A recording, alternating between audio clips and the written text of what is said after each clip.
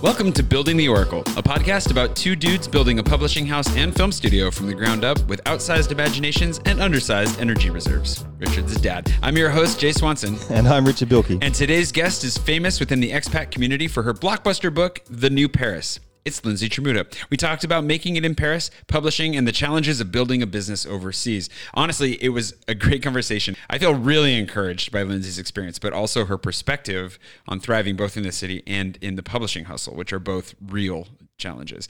What about you, Richard? There's a lot of value talking to people who have made their business in Paris, especially in the publishing sphere. And it's great to see people who've succeeded here, but also really good to talk to them about the challenges of building a business in Paris, because it's very different. It's a very different experience from doing it in the US or in Australia. And being able to talk to her about some of the challenges she's faced and how she overcame them, it was really, really valuable. Yeah, it is its own mini nightmare. But before we dive into today's nightmares and conversations, I wanted to give a quick shout out to today's unofficial sponsor, Air France. I had a great time working with them over the holidays, even though that's going to be a long ways behind us by the time this episode comes out. And if you'd like to see the results, be sure to check out my behind the scenes vlog over on YouTube. That's right, this is actually a plug for my YouTube channel. Zach will be sure to link it in the notes. Speaking of Zach, we finally have him here in the office with us recording today, which is really fun. Hey, Zach. With that, let's get into today's conversation with our friend, Lindsay Tramuta.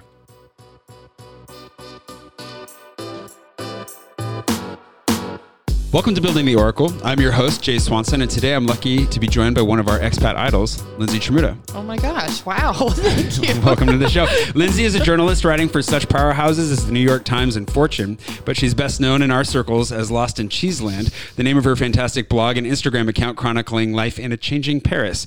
Go give her a follow, obviously. She wrote a fantastic book on the cultural shifts in our hometown, The New Paris, which you will find displayed prominently in good cafes all over the city. Her forthcoming book, The New Parisienne, focuses on the amazing women that are redefining the term and is set for release this April. Go pre-order that right now as well once you're done following her on Instagram. And if that wasn't impressive enough, Lindsay's own podcast, the New Paris Podcast, is well into its third season. Lindsay, it's wonderful to have you on our fledgling podcast. Oh my gosh, I am bold. Oh, that intro was unbelievable. Thank you. That's actually all we're here for. Thanks for listening to the show today. And that's it.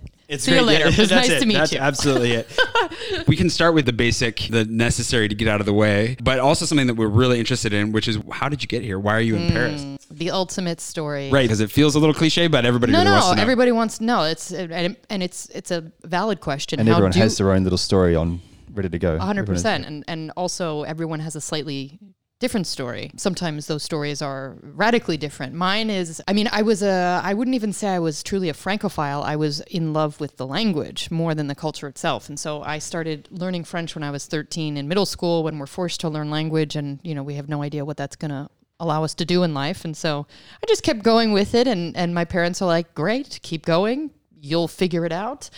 And then it got to the point where I was a bit worried because I was still only interested in speaking and reading French. And, I didn't want to become a teacher. What do you do? It's kind of a complicated question. What do you do when you study language if you don't want to go into using that language for interpretation or translation or something like that? So ultimately that led to studies in Paris. I came when I was in high school first and did like a big discovery tour of less Paris and actually more of the, sort of Normandy, Loire Valley, sort of the surrounding areas, and realized it was amazing. So I started to love the culture that I was seeing then. And then in college, I continued pursuing French linguistics and literature studies, and then came when I was the summer of my junior year, and for about 7 weeks, and that sort of confirmed, okay, I was clearly born in the wrong place. I need to figure out how to make this, a more regular home. Well, of course, when you're a college student, that's not actually possible. So what do? You go back with a university. And so I did my last semester of undergraduate studies at Boston University's campus here. And then I never left. I met someone along the way, so a Frenchman who I later married. But that was just sort of like the motivator to come back more quickly and to figure that out. But after I graduated, I just looked for work. And the interesting thing is with that Boston University program, there was an internship component, which, for most undergraduate study abroad programs, that does not, they're not trying to push you into a corporate setting here. But that was really key for me because I interned at L'Oreal. And although I had no intention of going in that direction later, that was something to put on my CV, and it got me interviews, which ultimately ended with, well, you don't have working papers, so we can't really give you a job, right? So, but it still opened a few doors. How did you overcome that, though? I mean, that's the roadblock Americans at least run into, and Australians, I'm sure, very similar. How do you get over that? You really transition. You can't get over it unless you go back to school, get married, either to a French person or a European at that point, right? It doesn't really matter. Or you manage to be one of these lucky few that might be in like the 1% that do get sponsored by a company. But this was I graduated from, I finished my undergraduate studies in 2007. So this was just before the crisis, the crash. No one was taking those chances. And why hire an American when you had a British person who already had working papers, right? Soon that might not be the case. But, that's been the dominant response. And, it's funny because in the US, I think for so long, they think people in general, like older generations, including my parents, were like, but you write and you speak English, that's going to be the leg up they need. I'm like, no, they don't, actually. They find other people with those skills in the EU. So it was tricky. Ultimately, it's why I decided to go back to school. And that was not in my normal plan, but I did. I went to grad school. I went to the American University of Paris, studied global communication, partly because I realized like my life was going to be in France, and the French sort of young people in school always intern. That's the equivalent. The internship is the equivalent of our entry level work in the US, right? So they expect you, when you're entering the job market, that you've already had those sort of internships style experiences so that you're more than operational. In the US, it's sort of like, okay, you've just graduated from college. Here's a low paying entry level job, but we're going to train you. Here it's the internship that does that. And so once I understood that was sort of how I was going to maybe be able to get in the door, I found this grad program that had a 6-month internship component. So I was like, okay, I'm going to do what I need to do to get the types of experiences that will allow me to be hopefully better off when I'm ready to start looking for a job again. And what was that visa that you ended up getting? So I was on a student visa, but then when I was in grad school, I got married. Aha. I'm not saying this was strategic. We were heading toward marriage anyway, but by that point... Never seen him again, but it was really good while it lasted. I wish him well. We had already been dating for 2 years, living together. So it's sort of like, that's not a normal amount of time. And then we are still married. So that's 11 years. That worked out. I think it was not a white mariage blanche. I think it was okay. That worked. No, and for anybody listening at home, that happens. People actually do get married for visas, and it never works out well. So at least I know a lot of really stories that have ended terribly. But right.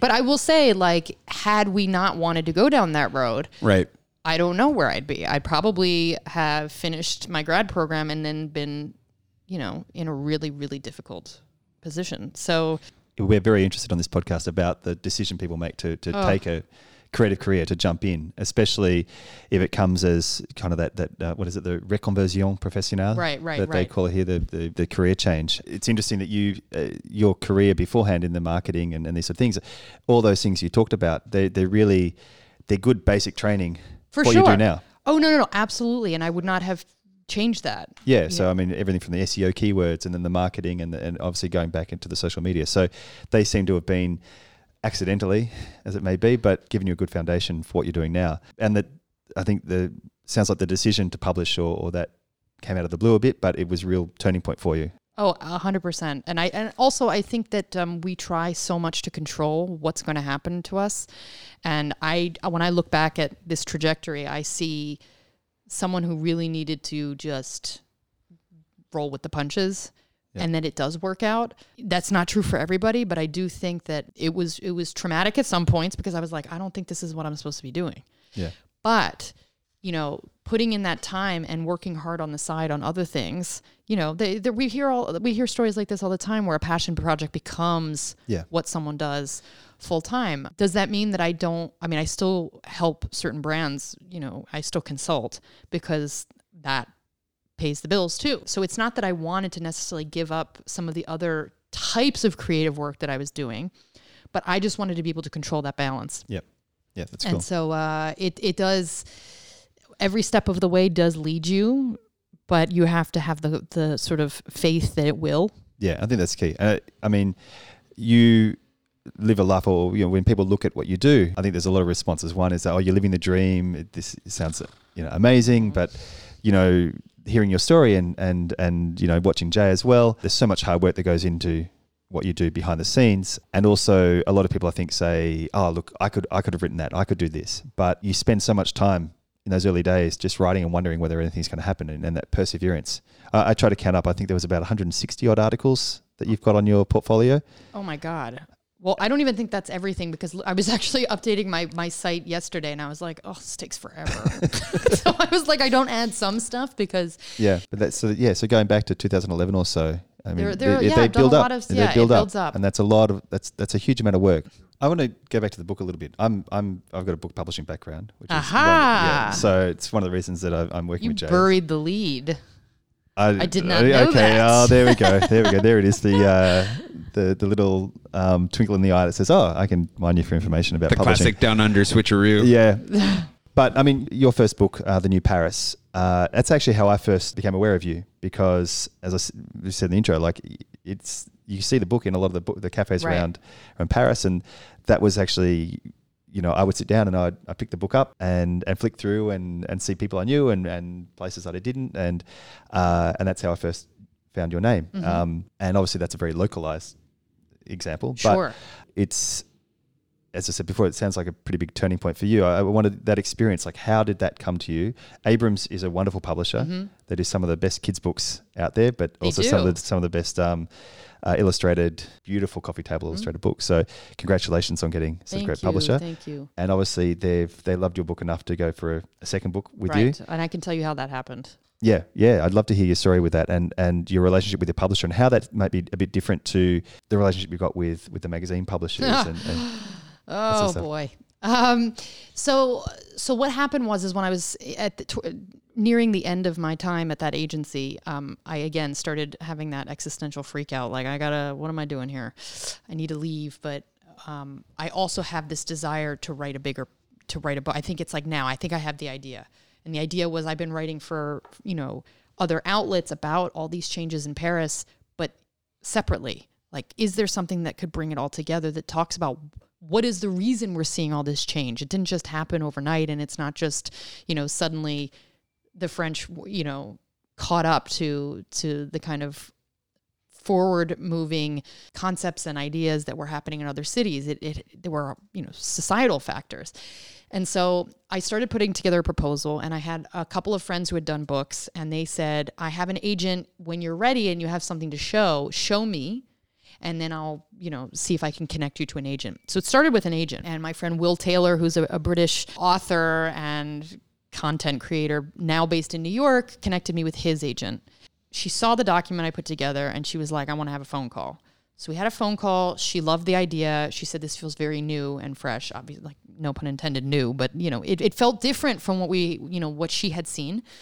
And she represented a lot of really good authors that I had recognized, different industries, but, and so she helped me basically refine the proposal, incorporate things I hadn't thought of, beef it up until we got to the point where she said, so this is maybe about February of 2015. She said, I think we've got it, and I can start shopping it around. So she had her sort of like A-list of A-list publishers she wanted to reach out to first.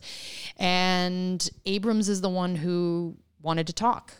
And so I had a call that March with an editor who, just sort of wanted to hear me address some of the things maybe that she was, worried about, which was, okay, how do you handle the fact that things change? It's not you saying it's not a guidebook, which it's not, but, things might close. People might move on to other things. And my answer to that was, but that's fine, because this is supposed to document a time of change, and those people will go on to do other things, and it doesn't mean that their impact is erased from the story.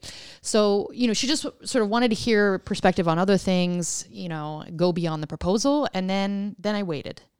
And then mid-April, I was at an event. I had just left the company. I was at an event in the south of France, and I got an email, and I needed to leave the room and just have a freak out. And I got the green light. So then it was, negotiating the terms and all of that. But Abrams wanted to move forward. And that that changed everything in the sense that, everything that I had started, I had started consulting for BETC, which is another agency, on some travel brands and things like that. And I was still writing stories for the press. And then I had to get immediately to work on researching and figuring out, okay, how am I going to put this story together? Getting the photographer on board who's based in New York. There were a lot of logistical issues with putting that book together. Absolutely. Flash forward, it did very well. Abrams is very good with distribution too, and special distribution. So it got into a lot of small shops too in America. Even in Australia, it still pops up at some of the most wildly surprising places. And I used to sell a lot of Abrams stuff in Australia. Oh my gosh. Yeah. So it's so cool. Like, it's so cool to see where it ends up beyond just bookstores. And, I really made it one of my, full-time jobs to keep promoting it and finding ways to get that message out there. And authors it's a sad fact, but today the authors have to do so much of the legwork. And so, they get it out there, they have the great distribution, they'll support, some early events and things like that. And then it's on you to keep that story alive. And so the podcast came out of, sort of was an idea of A, podcasting is big and wasn't big here yet in France. And B was like, I want to get out from behind the computer sometimes, and I like talking to people. So why not continue the story of the book through that format? Hence why I started it when I did. It was actually launched before the book came out to make sure I had enough content, and then continued going. The second book came in my contract. They have first right of refusal. So I have to go to Abrams with, I had to go to them with any other idea, but I loved the experience working with my editor. She understood. She was supportive. She gave me a lot of free rein. I wanted it to be with them anyway. Like, I understood that process, and they understood what I was about. Yep. And so that was, it got the green light in 2018, and now it's coming out in April. But again, so it's part of the same family. It'll have a similar, not a similar, in a way, a similar aesthetic, but it's because it's the same publisher, they know how to package that. And it's a wonderful experience. It's so much work. Yeah. And it's exhausting. And I think I'm still recovering. And just as I'm recovering, it goes back into it, because now we're starting the planning phase for it coming out into the world. So it's different kinds of work for more than 2 years. Yeah. Easily. Yeah, and it ties a little bit into our conversation in our last episode with Natasha, who is a fiction author, but very similar, very different book, but a similar thing. The amount of work that's put on the author, it doesn't stop at handing in that manuscript. Never. The new book is The New Parisienne, right? Which is a delicious, nice little take on the old title. I'll talk about that. I'll ask you about that in a second. I was interested in the way you said that the New Paris, the idea of the book for you was to really tie up. You've been talking about changing Paris a lot in different articles, but they weren't collected. And the book was a wonderful way for you to really pull all of that together. And it's almost like a little bit of a personal brand for you now. You have really become a voice for this new Paris, this changing Paris. It's interesting, since I've arrived in Paris, I think a lot of people who've arrived in Paris in the last 10 years or so have seen this change firsthand. But there's also a lot of fear around it. There's this idea that either that the new Paris means the death of the old Paris, or that the new Paris is simply a Brooklynization of Paris. Hate. So no, everyone writes about that. Yeah, why is Brooklyn always the starting point? But no, to respond. I mean, what makes the new Paris, it's a balance. What's new about it, and what's Parisian about the new Paris? Well, it's a balance. So the idea that somehow old Paris, I'm not saying let's raise Notre Dame and the Eiffel Tower, because topical. So dull. That's not what I'm suggesting at all. I'm so dull. Wait, are you behind that? Shh. No, what my whole feeling is that, as someone who lives in the city, and you all live in the city, so there is nothing wrong with wanting different things than what ends up in a guidebook, in literature, in pop culture, which is the romantic part of the city, which I'm not saying should not exist anymore, nor should it exist less. I just think it needs to be, the city needs to be understood as a place where things are happening, and where the city is once again a leader in a number of arenas, whether it's in food, pastry, urban development, climate action, the list goes on and on. But, if we keep focusing on the same story, what happens to the rest of what's happening? And, it's easy to say like, well, who cares? Boo-hoo, Paris is getting shortchanged. But it's like Paris is the number 2 city, the second most visited city in the world. I think there's enough interest in this place to tell the broader story. Yep. And so what's new? It's entrepreneurial people. It's the answer to how you balance old and new, heritage and forward-looking ideas. How do you handle this deep heritage when it comes to culinary traditions and make it more interesting? Do it differently, do it better, incorporate outside influence. I think it's for me, it's how the city acts like the global city it's always supposed to have been, because it is a global capital, and to move away from this idea that a lot of foreign travelers hold, which is that the city should somehow just be a platform for ultra French things. Yeah. French food, a living museum, basically. A living museum. And it's like, well, why would you expect the French to want to have only those things themselves? They're people who live in this place. Why shouldn't they have access to other things? And I think that's where the danger is in the way that Paris gets packaged, is that you forget that it's a real city with problems, with struggles, with people trying to make things better for the residents. That's where Paris syndrome comes from. Yeah, because it lets you down if all you think of it is, Hopefully not to the point you need to get medevaced, but yeah. That's a thing, right? I know. Mostly for Japanese visitors. Yeah, they have the like Japanese, psychologists on hand. The embassy has a hotline for it, and they have to medevac, I think, over 20 people a year. Out of the country, because the disappointment is so palpable that they have a psychotic break. Yeah. See, whereas American tourists who have the same, they've bought into the same myth, they come and they'll just complain to all their friends like Paris is so overrated.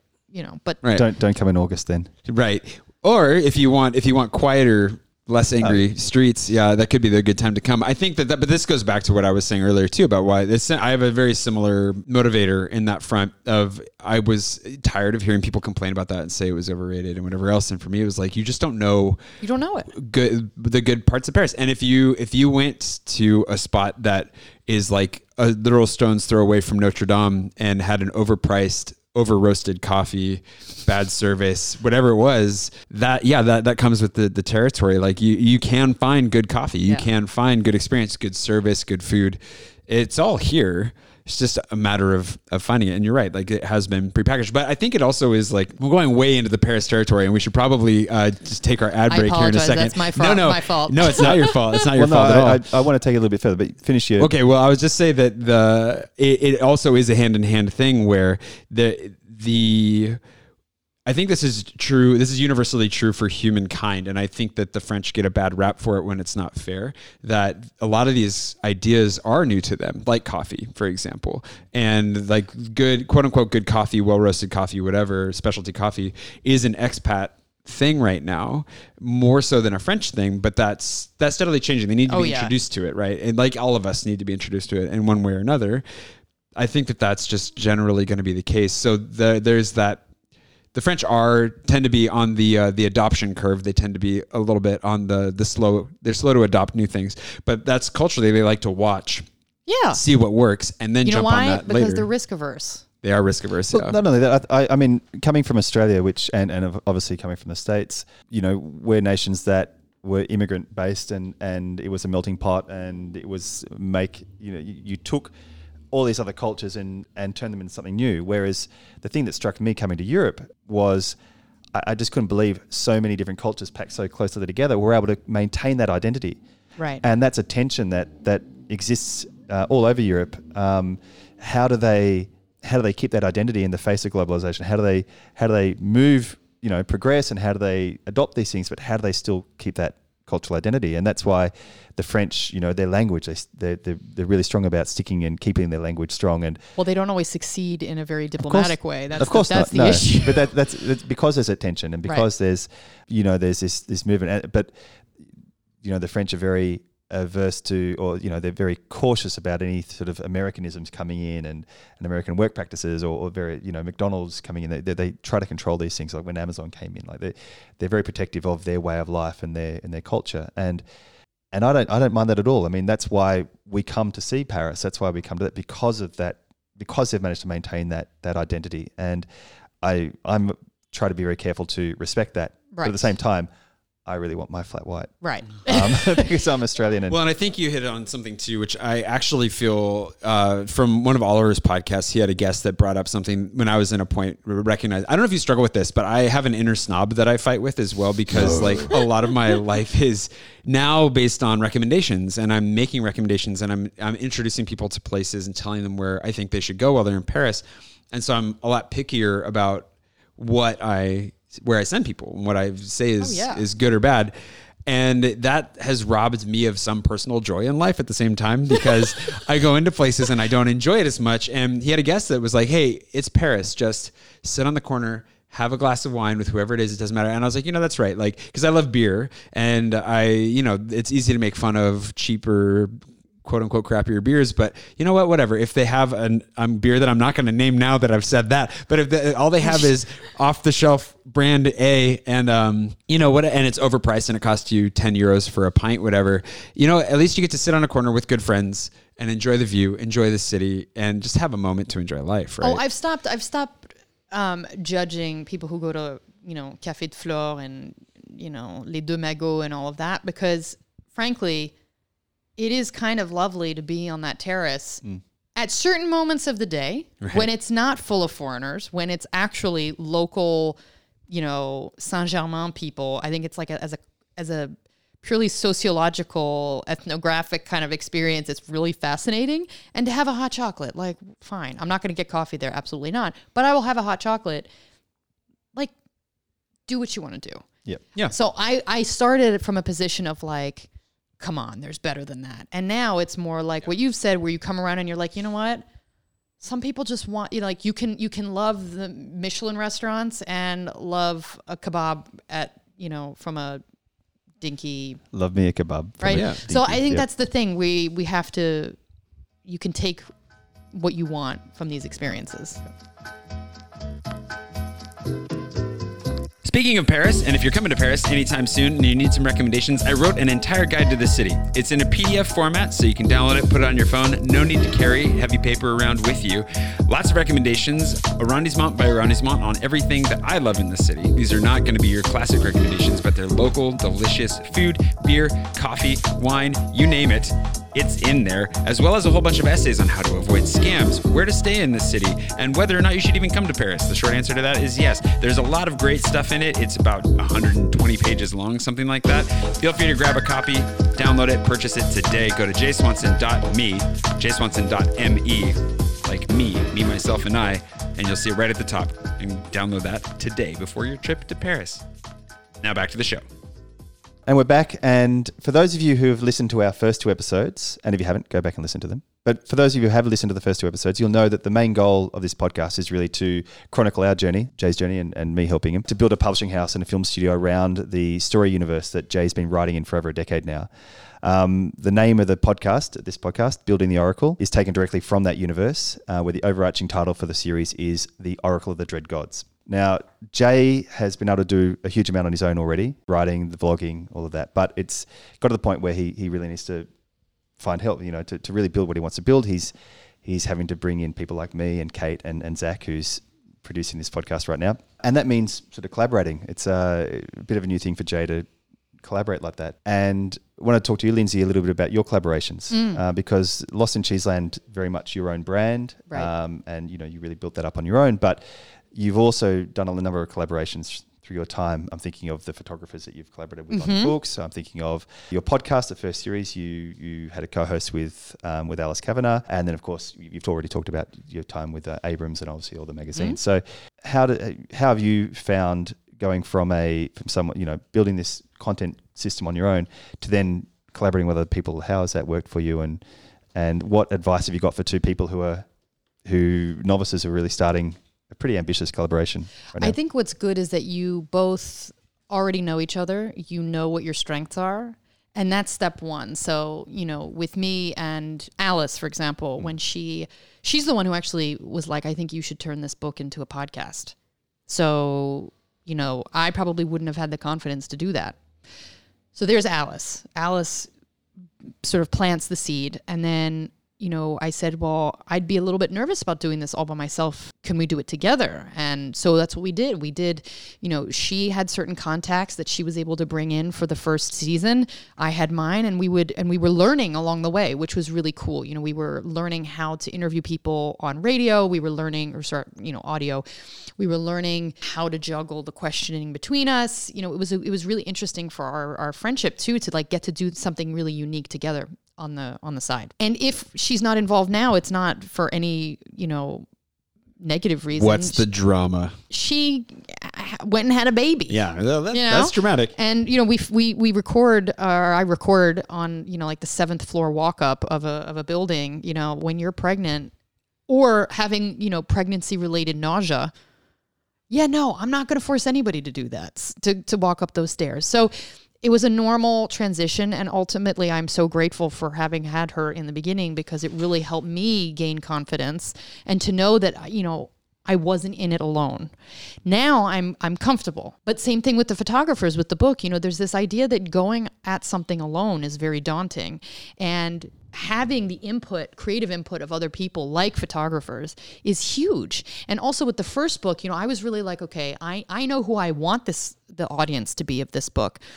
But ultimately, the photographer, Teresa Fay, was also like, I learned from shooting with her, and she would ask questions like, so why is this particular, she hadn't read the book yet, because, she read bits and pieces, but, she was shooting without having been finished.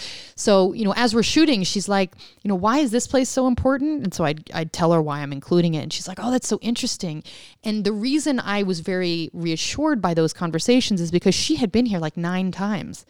So it was helpful to know whether these stories were going to interest someone who had been here a bunch of times. Would this be totally new and novel to someone who had been here a bunch?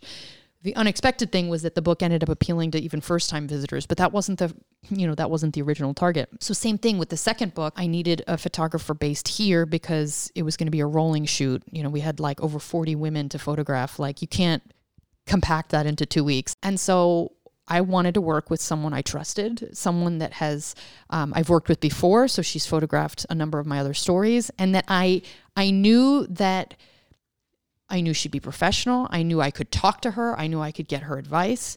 And so Joanne Pye was the best person for me to work with. And so it was a dream. We're still talking about the book, even though it's, she's sort of like, okay, it feels like it was, already a million years ago, but it's just because the first copy hasn't come into our hands yet. And that again made me feel very reassured that I could say like, I'm not sure about this. What do you think?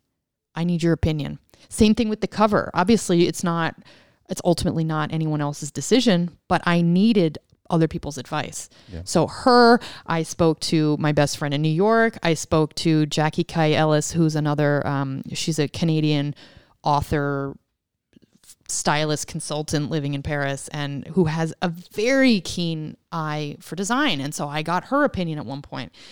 Collaborating or even just seeking outside advice is hugely important. And I think if you remain in your little bubble, it won't help you move forward. That's something that I think Jay and I are always, we've known each other for 3 years now, but since we've really started working together, it's always been Jay's content. It's been his channel. He's always been doing his own content, and I really came on to help more on the business side of things and the editing. But as we started doing the podcast, and I'm feeling like I now need to step forward a little bit with the content as well. And we discussed this morning about this podcast and about how we're going to structure this and going forward. So that's a discussion we are having ongoing. And the whole idea of this podcast is to really talk about this process, like the entire process around us building this publishing house and the film studio, and the podcast is a big part of that. So we'll be talking about that more as we go along. Like when we make decisions about things, we'll talk about them on the podcast here. And that's exciting. Yeah. It's exciting to experience it with other people too. Yeah.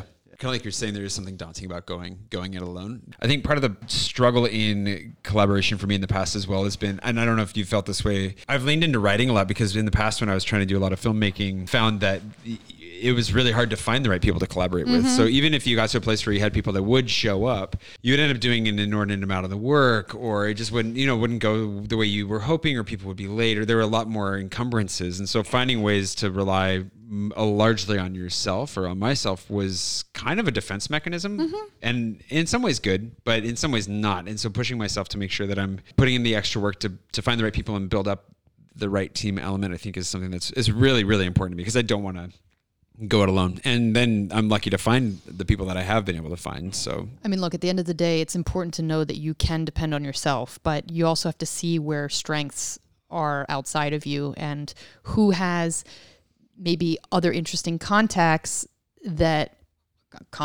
or perspectives or, you know, a different type of audience that when combined will really create some sort of a mega product or a mega, book or whatever it is. And that's not negligible. It just takes time to figure out who those people are and that everybody gets something out of it. Collaboration is not my strong suit in a lot of ways, and I'm working on it. But we were talking about this morning, though, too. It's because I think part of it, for me, there's a caution in wanting to make sure, and also maybe an undervaluing of myself, but wanting to make sure that whatever I want to bring a lot to the table, and I want to be as generous as I can be.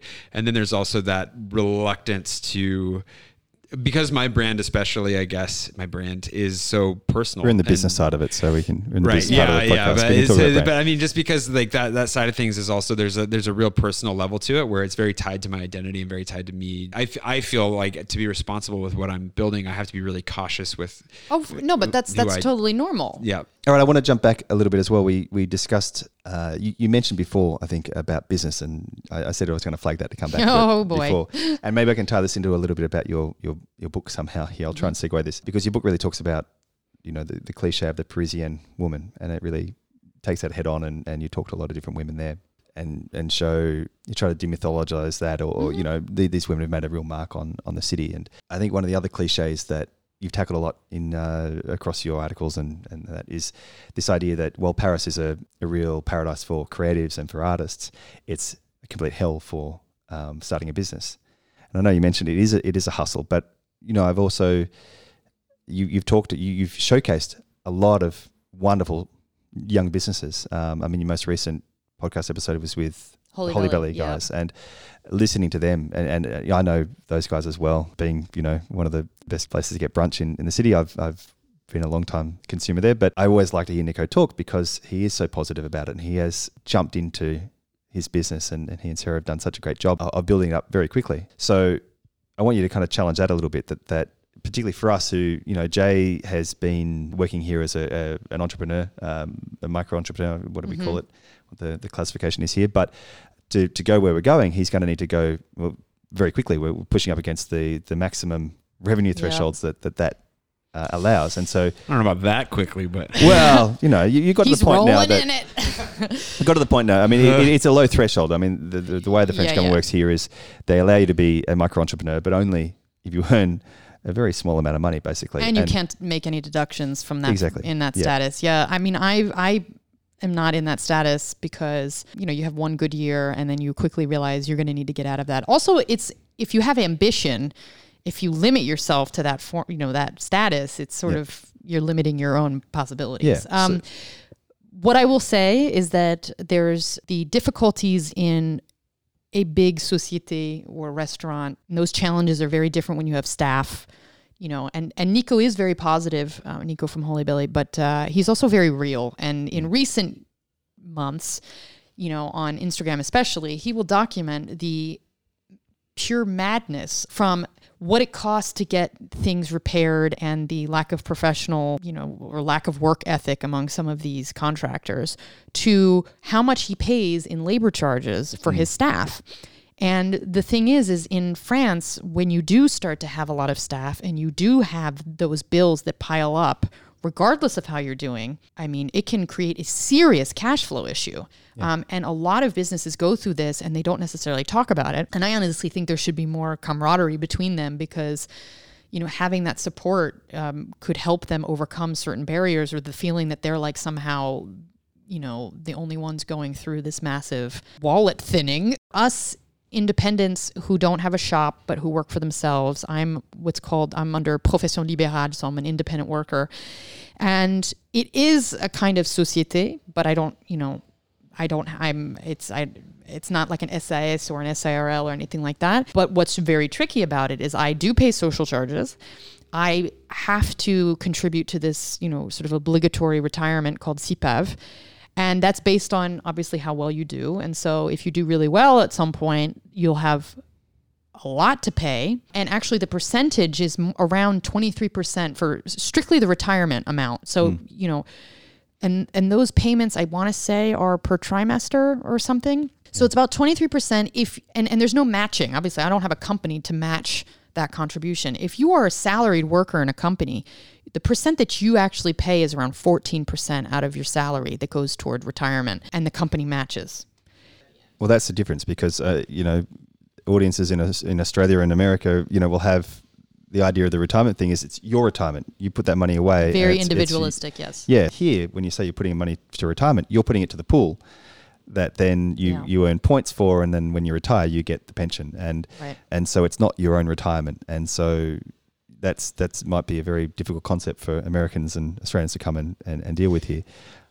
Well, and that's what we've been talking about that a lot this week. Similar conversations that sound like to what you're having this morning. And I had a mini freak out this week too, because I think part of it is the forced ignorance within the system as well, where it feels like often you can't get a straight answer to a simple question within the bureaucracy. Yeah, that's mostly true. Where you reach out and you're just like, hey, even from immigration, your experience in immigrating to, which Zach has been going through this week as well, to, these tax questions where you're like, wait, but what does this income specifically count as? And like a lot of questions that I feel like you end up bouncing around. And when you come to like the professionalism side of things, often even just getting somebody to respond to your question and reaching out and saying, hey, that thing that I asked you about 3 times this week, could you get back to me? Like, kind of urgent. Need to know. Yeah. Well, the other thing you have to consider is that if you're an author too, and it's not like brand work, it's not for an advertising company, and it's not like and it's not journalism,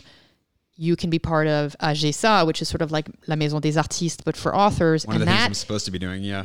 And your social charges are lower for that. TVA or VAT on books is a lot less as well. So if you're selling books, it's right. 5.5%. No, there. Once you understand, but it's about connecting also with like-minded people, which is why this is a good exercise for you guys, because we all have gone through it. We've all had to lean on other people for recommendations. Like, I didn't miraculously discover my accountant. They were recommended to me, like that means we've all had to talk to each other and be like, oh, I'm dealing with this nightmare. Do you have anybody who does this, this, this, and this? I mean, well, and the thing is, I think too, I'm sure to many at home, we're coming across as a little bit gripey for living a dream. And there is that level of like, I'm very appreciative to be here. I really appreciate the I was going to say spin, but the reframing that you put on that as far as like, as well, like, yeah, we're paying into systems that are very good. And this is an expensive place to live, but it also provides us with an amazing standard of living and like, and so many good things that come out of it. It is, like you said, helpful to also hear from somebody else who's been there or is going through it as well, because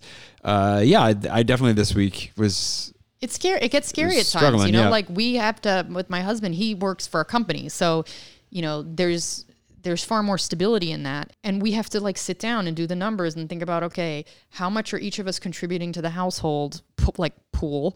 And then what are some of the constant fees we have coming out? We've got income tax, or, we've got taxe d'habitation, which we just got and was like, excuse me? There are all of these things that pop up. And if you're not sitting down and having those conversations, your own business just adds extra weight and a feeling of stress. Yep. So these are things we need to be talking about. And the people who like are trying to say that they can figure it out themselves, I'm telling you, you can't figure it out entirely on your own, and that's okay. Yeah. Yep. Well, and that is part of the, like, we're making some shifts within the people that we're looking to for help this week, and it should be good. I think that is part of the question that I've had, and I've been looking at it because, especially with what I want to do as far as working in fiction, wanting to grow both the publishing side, but also the, hopefully getting into the film stuff in the next 5-ish years or so as well, and thinking long term, like, what does that look like then? Like, which businesses, which side of the Atlantic do I build things on? Mm-hmm. Because not only is it trying to think in terms of like, okay, like if I try to build something here that could become super cumbersome, very quickly. And there's also that side of like the English speaking, what elements of it need to be in those arenas, the filmmaking side of things. Does it have to be closer to Los Angeles? Does it have to be something in New York? Those are questions that are also coming up. And so honestly, this year, because things have grown and been really exciting, I see it. The reason that it gets frustrating for me too is like, I've not raised my standard of living at all for the last few years. Well, a little bit. I eat better than I did a couple years ago. That's for sure. When I was eating like what I got tipped, but, you know, for me, I want to reinvest. I want to be investing in my team. I want to be finding space for us. I want to be making sure that we have the right tools. I want to take everything I'm earning and pour back into it. And that's where I also feel I was complaining about this to some French friends the other day, because that's what you do when you're hanging out with a bunch of French people, which is great. Was that I feel like here I am trying to build this thing. I'm paying my taxes. I'm showing up. I'm doing my thing. I'm trying to do everything on the right side of the table, of the law, the whatever. And here I am just trying to build a thing that'll do even better. And every time you try to reinvest, you try to grow, you try to do whatever, it feels like you get punished for it. Right. And which isn't entirely fair of a way to frame it, but that's really how it feels. And so that discouragement then as well of being like, why am I here? Why am I doing this? Right. Like, why am I trying to build and invest in this country when all it's doing to me is being like, no, you can pay us more, like to be here basically. And so that is a level of frustration for me that I also don't want that to poison me, but yeah, I don't know. But getting guidance from people who, based on your project and based on your growth ambitions, like would be able to tell you, maybe you need to be incorporated in America, and you know, maybe you need to think of this, this, and this, and this. You know, it's not impossible. I mean, the good thing about being a U.S. citizen is you can easily create, you know, an LLC or something in the U.S. and then you pay corporate tax, but you pay income tax here, like whatever. There are ways around it, but it's about finding the right people to guide you. So that's also, right, you know, an important way to feel less like this is just, you know, one heavy burden and every time you turn the corner, you're getting slapped with something else. But it also means, okay, you got to find the right people. And that's really hard. I mean, I've had a number of meetings with accountants and lawyers, and it always feels like they look at me like, you want to do what? Why are you doing that? I do. Well, no, they'll be like, that sounds fine. That sounds great. I don't know what to, you know, like there's that barrier on the knowledge side of things as well. So finding the right people is very helpful. It's been good because on the American side and on the French side, I've talked to lawyers, whatever, everything that I want to do, the strategies that I've been thinking about, they're like, that sounds like a great strategy. I don't see anything wrong with that. I don't know how to implement it, but you know, that's pretty good. Like, and so it seems like consistently they're like, I could do this half for you, but I don't know how that would interact with the other half. Right. And so you're totally right. And I feel like kind of to what you were saying earlier, as far as just like the path we have to take, and it's not going to be easy, and you have to figure this out for yourself. And that's just the way that my life is going to be probably for the rest of it. Coming to terms with that in a sense, but also taking that perspective and looking at it from the way that you were talking about it earlier, and just saying, you know what, this is just the way it is, and it's going to be tough. Nothing to pull a cliche out. We were going to be doing cliche bingo, but we haven't started that. But you know, nothing worth having is easy, or nothing worth doing is easy, right? And that actually, for me, as at least individually, that kind of reframing puts it in the sense of a challenge, and I look forward to it in a way that I'm like, okay, I'm gonna overcome this. I'm gonna beat this, which is where much more where I would rather be than sitting around being like, oh, like why do the French hate me so much? Yes, they're universally discriminatory. It's not just you. No, I'm teasing, but I think people end up weighing, like, do I want this project more than I want my life in France? Yeah. And then some people leave because they feel like they couldn't, and I'm not saying this is going to be true for you. I'm saying that for some people, whatever it is that they're trying to do is better served in another country, their home country or another, wherever. And some people are like, no, it has to work here because my life is here and I don't plan on sacrificing that. For me, that's the case.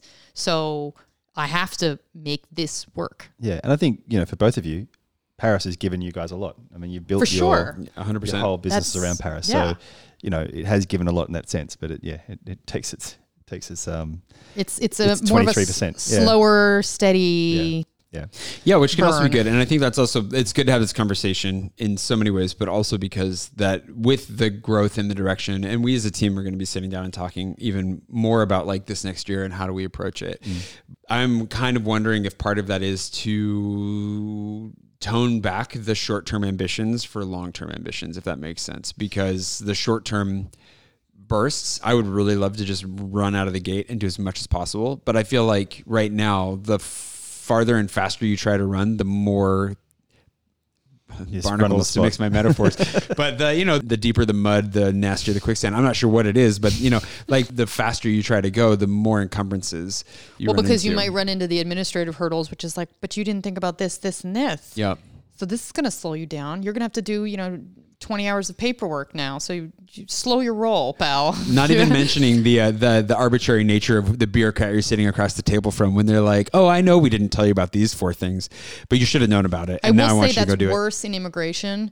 That's true. And to be fair, my dealings with like URSAF and those kinds, like those offices, they are generally nice. The tax people were really nice. They're like, yeah, we'd love to take your money. Let's find a way for it to work so that you can pay us what you owe us. That's true. I think that's a wrap. I think that's a great conversation. That's plenty. Sorry we went down the no worries. the perilous road of paying taxes in Paris. Lindsay, thank you so much for coming on the podcast. Really appreciate having you here. Thanks, for Lindsay. those of you that haven't seen it yet, be sure to go check out the video that we recorded where Lindsay showed me around her hood, which is fantastic. Had a grand old time.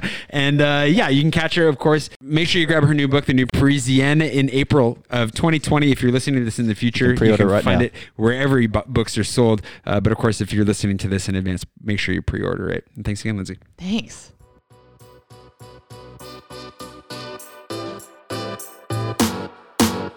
Man, that was a fantastic conversation. I feel pumped up. Like I wouldn't say that talking about taxes or business structure gets me super excited in life at any point, but I will say that talking to Lindsay has left me feeling a little bit better about the world, especially because I'm not alone. There are people like Lindsay that have gone through these things and survived as well. But also, I don't know, there's just something about talking with her and then having listened to the conversation again later that gives me a greater sense of hope than I think trying to go through all of this alone. Yeah. The fact that people have been here and done it. One thing she said that people often come here, they start a business and they either decide, no, they can't do the business here in Paris and leave, or they said, no, I have to make it work because Paris is where I want to be. And that's our situation. We know that we want to be in Paris and make the business work. And so we need to listen to other people who have made their businesses work in Paris and figure out how they've done it, because it is a very different system. On that, I want to, at the end of every episode, we try to find some action points from our discussion and use those to go forward to keep ourselves accountable. And for this one, I'll start with the dry business one first. Yeah, dryness. Yeah, she said, it really struck a chord with me the way she said that in Paris, really, you have to, it's word of mouth. A lot of these things, if you try and we have tried to find accountants and lawyers and these sort of people by going and Googling and doing what we do in the States or in Australia by searching for them normally and expecting a reply. But here you really do need word of mouth, and you need personal recommendations and introductions. And so that's, I think our first thing is we really need to double down and find an accountant, because we need someone who really knows we need to find someone who can help us with our particular situation. Yep. And as we discussed in the episode, a lot of people say, oh yeah, that sounds okay, I can do this, but I can't help with this. But we need to really find an accountant, particularly to look at business structure, because we need to nail that down. That's our top priority from a business side. So action point number 1, find an accountant and secure your business structure the way it's going to work best for the future. Yeah, and Lindsay talked about surrounding yourself with the right people, and that's I think the accountant is number 1 on the immediate new things to add. But I think it also leads perfectly into another action point, which is getting the team we already have together to have an open discussion about how we move forward together into the new year, which we're already into the new year by the time you're listening to this. But as we record it, we're rolling over right now, and so that's going to be an easy one to knock out. So next week or in 2 weeks episode, we're going to sit down with the entire team in the office before we lose it forever, and we're going to talk about where we're going and how everyone fits in. Yeah, that's a great idea. I think it's a great idea to understand the full scope of our project to make sure everyone on the team is has the same idea that our vision for where we're going, that everyone is shared in that vision and understands it, and also a little bit of a discussion of the strengths and weaknesses of everyone in the team, and so that we're all aware and we're all going through this, we're all on the same path together. And for everyone who's listening out there, to introduce Kate and Zach, so that you guys are aware of who's on the team and who's doing things behind the scenes. Yeah, and it's also kind of going to be, I think it'll be a really fun touch point to look back on in the future and just be like, absolutely. I remember those days when Gustav was sleeping in the corner.